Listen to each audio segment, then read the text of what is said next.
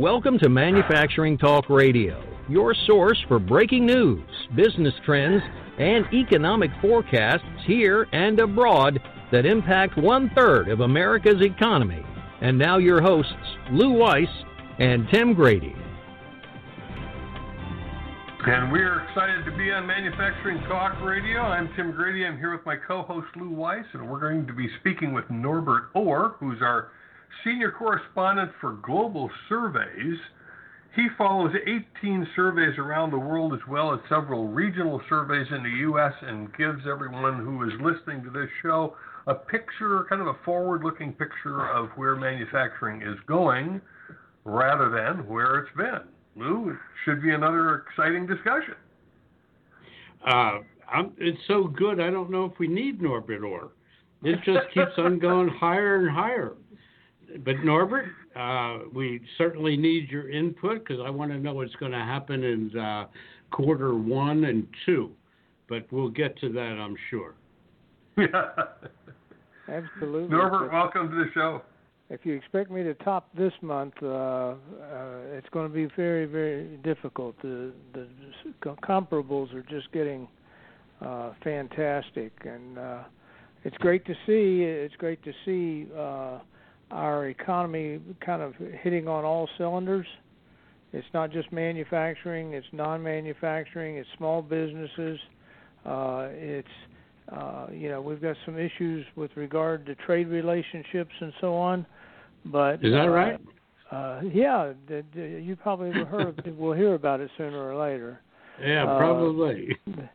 But even that, I've got some strong feelings that we're doing the right thing, and if we can bring some of it to the conclusion, I think it'll force the rest of it. So I'm very optimistic about the tariff situation.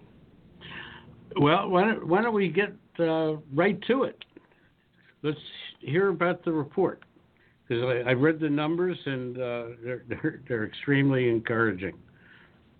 Well, if we look at the domestic situation with manufacturing and non-manufacturing, both at near record levels. And, when I break it down, I look at, what about supply? What about demand? Okay, supply, people are having to come up with some very creative ways of expanding their capacity. And they're also investing to expand their capacity. So trying to grow their business and to meet the new demand levels associated with it. And the demand is not only strong domestically, but it's reasonably strong internationally. It could be better internationally. We have to look and say, okay, why isn't it as good as it is here? Why is the European Union lagging behind, but still reasonably good? Why is Asia lagging behind? And the answer is we're the only ones that changed anything. The rest of these economies aren't deregulating. They aren't passing tax reductions. And so they're leaving it to us to enjoy the success of reinventing our whole commercial sector, everything from our financials to manufacturing to services and so on. We're seeing the change that's taking place there. So we're reaping the benefit from that. We look at supply and demand. We look at employment. Best picture that we've seen in years in employment, and even globally, employment is good. Whether it's Europe or Asia or wherever, they're in a hiring mode in most cases. So that's positive. Then we look at inventories. Same story. Inventories are tight. Customer inventories out of the ISM series was at 41.2, if I remember right. 41 even, I'm sorry. Up from 39.4. It's just a very strong reading. And then lastly, I look at prices. There's some price activity, but most of it, I think, is pricing power.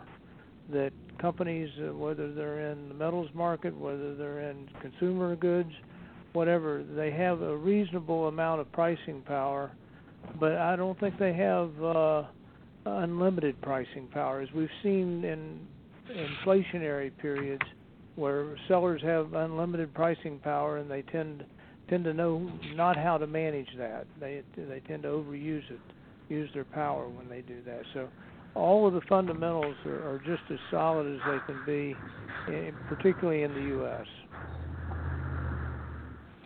Yeah, this is really an amazing market. Let's talk, if we can, for a moment, even though it's not a moment conversation, but the tariffs, steel and other products. And frankly, all I care right now about is the steel, aluminum, and that whole market. Where do you feel this is ultimately going to wind up? I truly, the more I've looked at this situation, I think the fact that the administration was able to identify the problem. If we go back to the campaign, Trump was the only one that brought up anything about tariffs, and the rest of the crowd just kind of snickered, saying, he really doesn't know what he's doing. But I think he saw something that the others were not capable of seeing, frankly, and that was if we continue to let China continue on the path that it's been on, it will take a huge toll on us in the future, and it may be 15 or 20 years down the road. But if we continue the same thing, letting them steal our technology, reduce our participation in their economy while increasing their participation in our economy, that could be a very disastrous formula as far as the country is concerned. And well, Norbert, let me to your point. Let me just interrupt your train of thought there. The fact that we've allowed them to do all the dastardly things they've done. Do you think that there might have been a better approach than tariffs, in view of the fact that the last 6 series of tariff campaigns that have gone on this past 100 years, that they've all failed in the final analysis? Do you think that there might have been a better way to approach this? I really don't. You don't? I really don't, Lou. I think that those other 6 campaigns were mostly window dressing, and there was no commitment behind it. The other thing that you have to make this work is you have to have an economy as strong as ours. Our economy is still going up. The Chinese economy is dropping. Our stock market is still going up. Their stock market is failing. And if we can't get them to agree under these circumstances, we would never do that. And I think those previous efforts at tariffs were just didn't have any guts behind them to be able to say anything. So they eventually made a deal. Now the challenge that I see, frankly, is how do we sit down with the Chinese and come up with a solution that allows both of us to walk away from the table with a huge victory? Well, that sounds like a win-win. And do you have that's exactly right, Norbert. Do you have a recommendation for that? Do I? No, but I think I could put it together by Monday if they'd let me do that. But you have our phone number. Anyway. In this type of negotiation, you can't have a loser. And so China has to give us what we want, but they have to do it in a way that allows them to save face. And that's exactly right. and be able to hold their head up when it's all over. It's not going to be a pretty scene if it's simply that they lose and we win, because they're not going to honor it. You know, the Chinese. One of the areas that I've always been fascinated by is negotiation and contracts. And the Chinese version of a contract is we enter into an agreement today that may only last until tomorrow, because if it's not a good agreement for both of us tomorrow, it's over. And so they're thinking in terms of flexibility is we have to give and take, we have to do those things. But you also have to have an environment where we have growth in our own economy, and it puts us in a position. You just said it. We've got all this talk about tariffs, et cetera, and yet you can tell me that you had a really good month in the business last month. Right, that was because we're smart. When would you want them to do this? You sure wouldn't want it when business was bad. That's for sure. That's true. Norbert, around the beginning of this year, I think it was first quarter when we were talking to you, you were talking about synchronicity in the PMI indices across the world. We've drifted a bit from that, but nonetheless, our economy is booming, and a lot of the world economies, save maybe South Korea, are very strong. So is there a fly in the ointment here anywhere? Well, I think, Tim, specifically, our economy is very strong. Others are good. Okay. And if you go kind of take a trip around the world, you'd see North America is leading. If you average out the numbers for North America with Canada and Mexico and the U.S., Canada is significantly behind the U.S., but Canada is at among the highest levels they've ever had. So the capability that they have, they're pretty much meeting that capability. I thought Mexico would be a terribly difficult negotiation with regard to tariffs, but ultimately it wasn't. And the new president deserves a lot of credit for that, because he told me that he wanted it done before he got into office. And so it really opened the floodgate for that to happen. So North America is really, really doing great. If we then go look at Europe, if we look at the Eurozone countries, we've got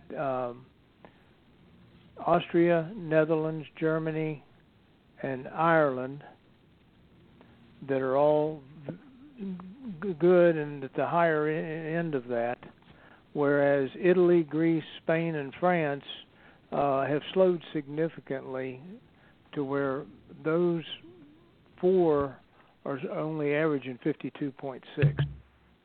So that's not bad, but it's certainly not anything close to what we're seeing. And what the other four countries in there and seeing, plus the UK, is in the same thing. So, but then if we go to Asia, as you mentioned, South Korea, 49.9 is marginally no change month to month. Why isn't South Korea coming out? Because they've got so many barriers to free enterprise and free trade and so on. But they signed on early in terms of their agreement, so it should be help them turn around in doing that. Japan doing better. China is doing worse. The 7 countries that are considered ASEAN, those 7 countries, that's Philippines, Vietnam, Myanmar, Thailand, Malaysia, Indonesia, and Singapore. Their collective PMI is 51, and if we go back to the first of the year, for the year of 2016, they have averaged 50.7. So those economies have been weak and will continue to be. The only one I'm leaving out of major consequence is India, and it's at 51.7, but it's had some good weeks had December was at 54.7. So there's growth virtually everywhere. And usually this is about the time that Lou says, "What about Brazil?" So. Well, I tell you what, we're going to ask you about Brazil on the other side of a break we're going to take right now to get our sponsors into the show. We'll be right back. Manufacturing Talk Radio will be right back. How do you keep your business humming? Where do you go when you're looking for quality suppliers of new equipment, components, MRO supplies, repair services, or even raw materials? 30 years ago, you would have turned to the Thomas Register. Today, those big green books are better than ever at thomasnet.com, industry's leading platform for product sourcing and supplier discovery. You can easily find that local machine shop, national distributor, OEM, or any supplier having the right quality certification, fast and free. You can even get to specific products, components, or downloadable 3D CAD drawings simply by entering specifications or part numbers. There's a reason thomasnet.com has become the go-to supplier discovery tool for procurement professionals and engineers. There's simply no other resource like it, and it's all free. Go to thomasnet.com today and see how top-notch supplier discovery doesn't have to put a dent into your bottom line. Welcome back to Manufacturing Talk Radio. Okay, so we're back, and we're going to start off with my favorite country, Brazil, which we left off at just before the commercial. Okay. Brazil continues to struggle, although this month was better than we've seen in the last 4 months. It came in at 51.1, I'm sorry. And, again, Brazil has restrictions and constraints that they've got on their supply chains that they've put on because of government regulation, too much interference in the marketplace, barriers. They're a good case for why you don't want tariffs, and until they make some major changes, they're not going to see better results. I think in the last 2 years of really strong global expansion, Brazil had 1 month where they hit 53.5 and 1 month where they hit 53.4. Everything else has been lower than that. Those must have been mistakes, Norbert.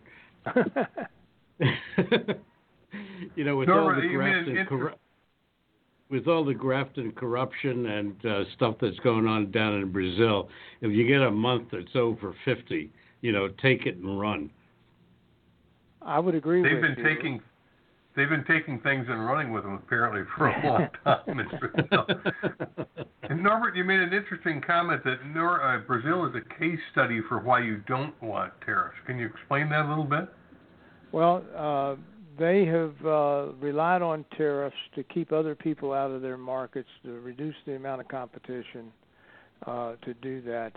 I used to buy machinery for a plant in Brazil.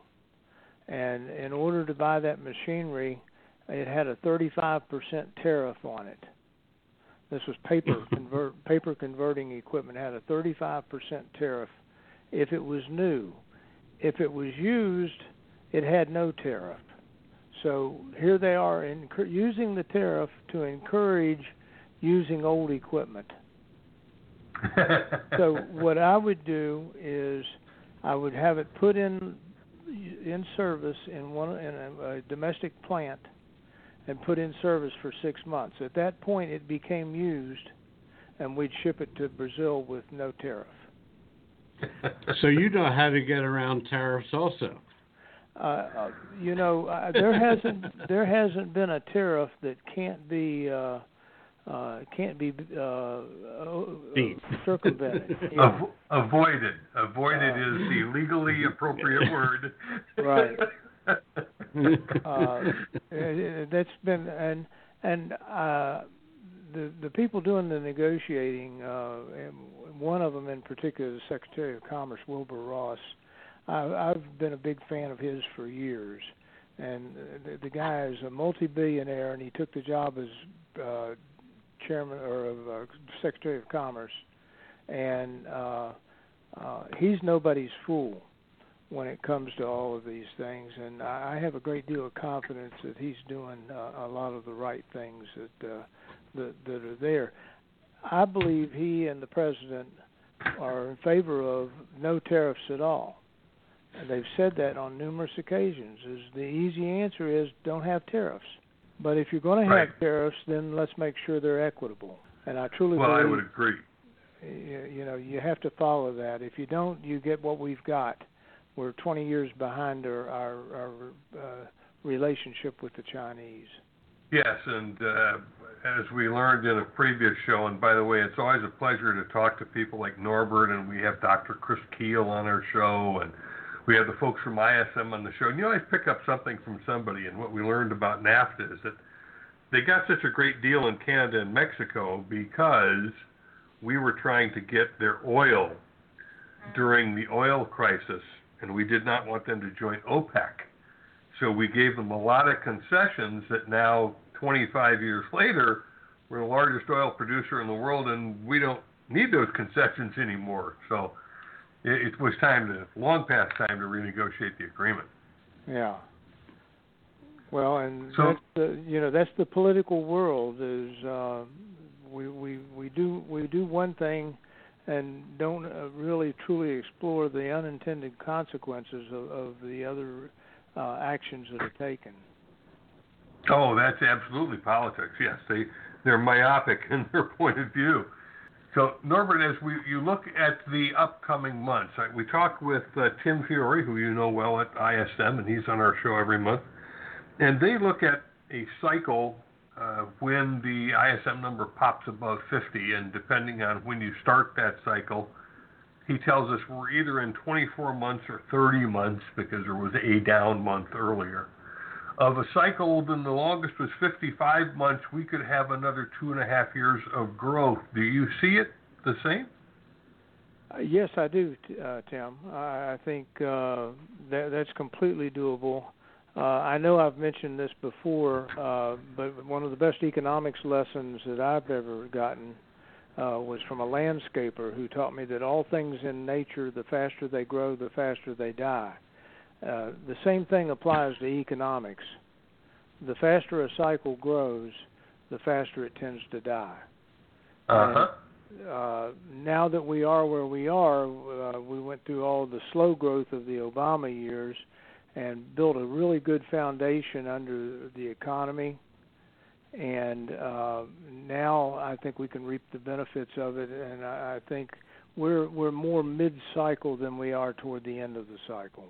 Well, that's great. I also noticed that there are all kinds of companies all across the U.S., I'm not following the globe as much as you are, that are either increasing their capacity, manipulating their capacity, or building for new capacity. Is that consistent in other parts of the world, or has our change in the tax laws encouraged it greatly here? Again, I think it has more to do with the deregulatory environment, investment, and changing the tax laws to, if you look at what's going on, Costco announced yesterday that they're going to $14 an hour that they're going to pay their employees. And the reason is because the income tax bracket dropped from 35% to 21%. And they looked at it and said, okay, we've got to share some of this with our employees, some with our shareholders. We can afford to pay more now. So they basically, I'll guarantee you, anybody that has a business, and you guys know this as well, if not better than I do, you have certain standards, I worked for a company that our labor cost was going to be 10% of our product cost. Mm-hmm. And we were going to work to that number no matter what. But if you changed the tax code, we could have changed that to where it was possibly less and we could pay our employees more to be able to make that happen. And so we see this huge benefit, and there's a lot of other companies that are doing the same thing. What's that do? That enhances consumer confidence, which enhances consumer spending, and so it's a very virtuous circle that when we start putting money into people's pockets, the one real thing that concerns me is how do we move this to where we begin to manage our debt better? And the biggest answer there is we've got to cut the cost and size of government, because we can't do it out of social programs. No. It's very difficult to put a social program in place and then take it away. That's not happening. But you're right. It's interesting. We do seem to be in such a strong position in our economy that the government can begin to talk about how do they manage the debt. Lou's theory is you just whack off a couple of zeros, and that's one way to lower the number. Well, that's what the Germans did. Don't give up on that. I've worked in fact, I spoke to a group in Birmingham yesterday, and I told them that if you're going to manufacturers learned, and one of the things this recent cycle shows us is manufacturers know when business falls and your revenue drops dramatically, you have to cut all of your other expenses to match the new level of revenue. And manufacturing is really good at that, and that's one of the reasons that manufacturing came out of the recession much quicker than the services sector, because the services sector still doesn't understand that. And so you can fight that rule all you want, but it's the rule. You have to match your expenses with your revenues. Oh, you have to survive. And it's interesting. You mentioned Costco at $14 an hour, and a lot of people were screaming that this company or that company ought to be paying $15 an hour. Great in concept, sounds socially very desirable, except if your business model is built on $12 an hour, you're going to find a way to do it at $12 an hour. So maybe you can address that as we kind of wrap up this segment when we come back from a commercial break, and we'll be right back with Manufacturing Talk Radio. Manufacturing Talk Radio will be right back. Excellence. It's what separates good companies from average ones. This year's theme for the AME International Conference in San Diego is Create Waves of Excellence. Gain insights from keynote speakers including innovation expert Jeremy Goucher, former NFL quarterback Joe Theismann, Lean author and researcher Mike Rother, and leadership pro Liz Weissman. Witness operational excellence in person at plant tours from San Diego's diverse, innovative manufacturing community. Don't miss the opportunity to accelerate your journey toward excellence this fall in San Diego. Visit ame.org/San Diego for more information and to register. We look forward to seeing you in San Diego. Welcome back to Manufacturing Talk Radio. And we're speaking with Norbert Orr, who's our Senior International Correspondent for Global Surveys. All these surveys look good to great, Norbert. And you have said you think that we're more mid-cycle than at the end of a cycle, because we kind of grew out of a slow recovery, and it was a slow recovery from 2008. What's your expectation for the rest of Q3 and Q4? If we had the tariff issues settled, we would be probably looking at least 1 quarter of 5% growth. But with the tariffs hanging over the situation, if we can continue to do what we've been doing right at 4%, or even 3.5%, those are pretty solid numbers. I'm sure in this third quarter, they'd like to post some pretty good numbers when it's all over, in order to posture themselves for the election the midterm elections. So it's a little murky because of the need to negotiate trade, but at the same time, I think it's something that needs to be done, and I think we can be successful doing it.